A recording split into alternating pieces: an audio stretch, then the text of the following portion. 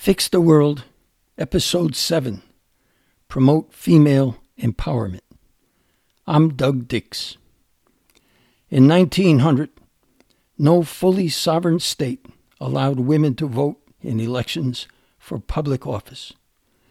Now, the Vatican City is the only fully sovereign state not to allow women to vote.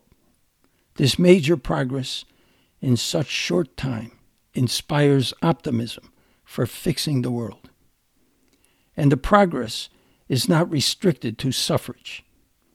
The Historical Gender Equality Index, a composite measure of gender equality, has risen steadily from 56 in 1900 to 70 in 2010. Progress was especially rapid in the second half of the 20th century. A different composite measure, the Gender Development Index, from the UN Development Program, rose linearly from a value of 0.90 in 1990 to 0.96 in 2021. Gender equality is greater now than at any time previous. But something is terribly wrong. If gender equality could fix the world should be better now than at the millennium. But in fact, it is worse. I suspect gender equality is not what we really want. For the genders, in fact, are not equal. If we wanted people to bear young and breastfeed them, we'd discriminate against males. If we wanted people to lift heavy weight and sprint, jump, or throw, we'd discriminate against females. What we do want is leaders who are honest, empathetic, collaborative, law-abiding, and focused on health and children. The most effective way to get that is to declare a moratorium on men in power. Gender equality is a myth. What we really want is female empowerment. Free girls and women to be themselves. Encourage them to cultivate the important natural abilities that females have in abundance but are deficient in males, such as childcare. Globally, 90% of single human parents are females. Among the great apes, females provide all or most of the child care. Of the more than 5,000 species of mammals, 95% exhibit female-only child care. If we want to fix the world for kids, let's empower the people who naturally care more for kids than men do. Females are healthier than males, as evidenced by longer life expectancy. And this difference in life expectancy holds across all nations. If we want healthier kids in a healthier world, let's empower the people who naturally adopt healthier lifestyles than men. Females are better empathizers than males. That's a new report in the Proceedings of the National Academy of Science. And this difference in empathy holds irrespective of political, cultural, religious, or familial influences. Globally, less than 7% of all prisoners are female, suggesting that women are more considerate and law-abiding than men. A recent study found that women care more about the collective and are better collaborators than men. Another group of studies found women to be more honest than men. Why would anyone want gender equality when females have all the traits we need to save the world and men have none? Men ruled for the past 100,000 years or so because they had the traits that were needed then: aggression, libido, brute strength. Now male traits are obsolete.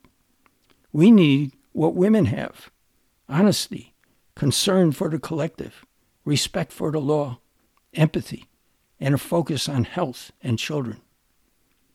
Of course, men can exhibit female traits, and vice versa. And some women can be more masculine than some men, as some men can be more feminine than some women. But we're in the fight of our lives for the lives of our kids, and we're running out of time. Women naturally have more of what we need to win that fight than men do. Let's not waste critical time looking for men who might think and act like women. Conversely, let's not be fooled by women who do think and act like men. And that's most women in power now. Men guard the gates, and they have guarded the gates. They only let women in who think and act like men want them to think and act. The adage is deceptive. Quote, well-behaved women never make history, unquote. So you think of badly behaved women who changed history. Sojourner Truth, Harriet Tubman, the Grimke sisters, Emmeline Pankhurst, Elizabeth Cady Stanton, Dorothy Day, Rosa Parks, Rachel Carson, Malala. Yes, these rebels did make history. But the list is short, because rebellion is rare.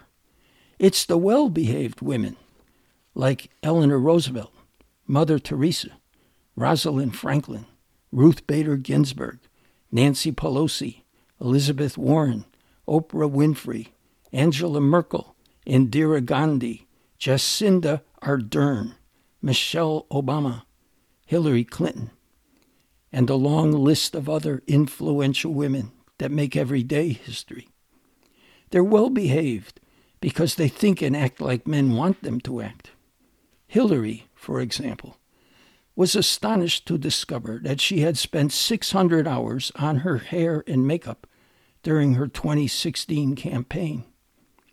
She didn't do that to please herself, but to assure the men and the women who think like men that she was worthy of their support. We must stop this coercion. To maximize the natural traits that women offer, we must encourage females to be natural from birth. We need women without colored or coiffed hair, or makeup, jewelry, perfume, or fashion. Here's a quote from Emerson, a little bit distorted. Whoso would be a woman must be a nonconformist. And whoso would be a man now must step aside. A female-headed household is defined as one without a man. That's ridiculous. And more than any other reason, it's why the world is as it is. To fix the world, we must make the female-headed household and the female-headed city, state, and nation the routine. I grew up in a female-headed household because my strong, masculine father allowed my mom to rule. And that was in an era when such rule was unheard of. The wisdom of his decision was so conspicuous that I followed his lead, as my sons have followed mine. Female rule is good for the family, and it's the only hope for fixing our world. If there was ever a time for men to be gallant, now is it. Gentlemen, step aside.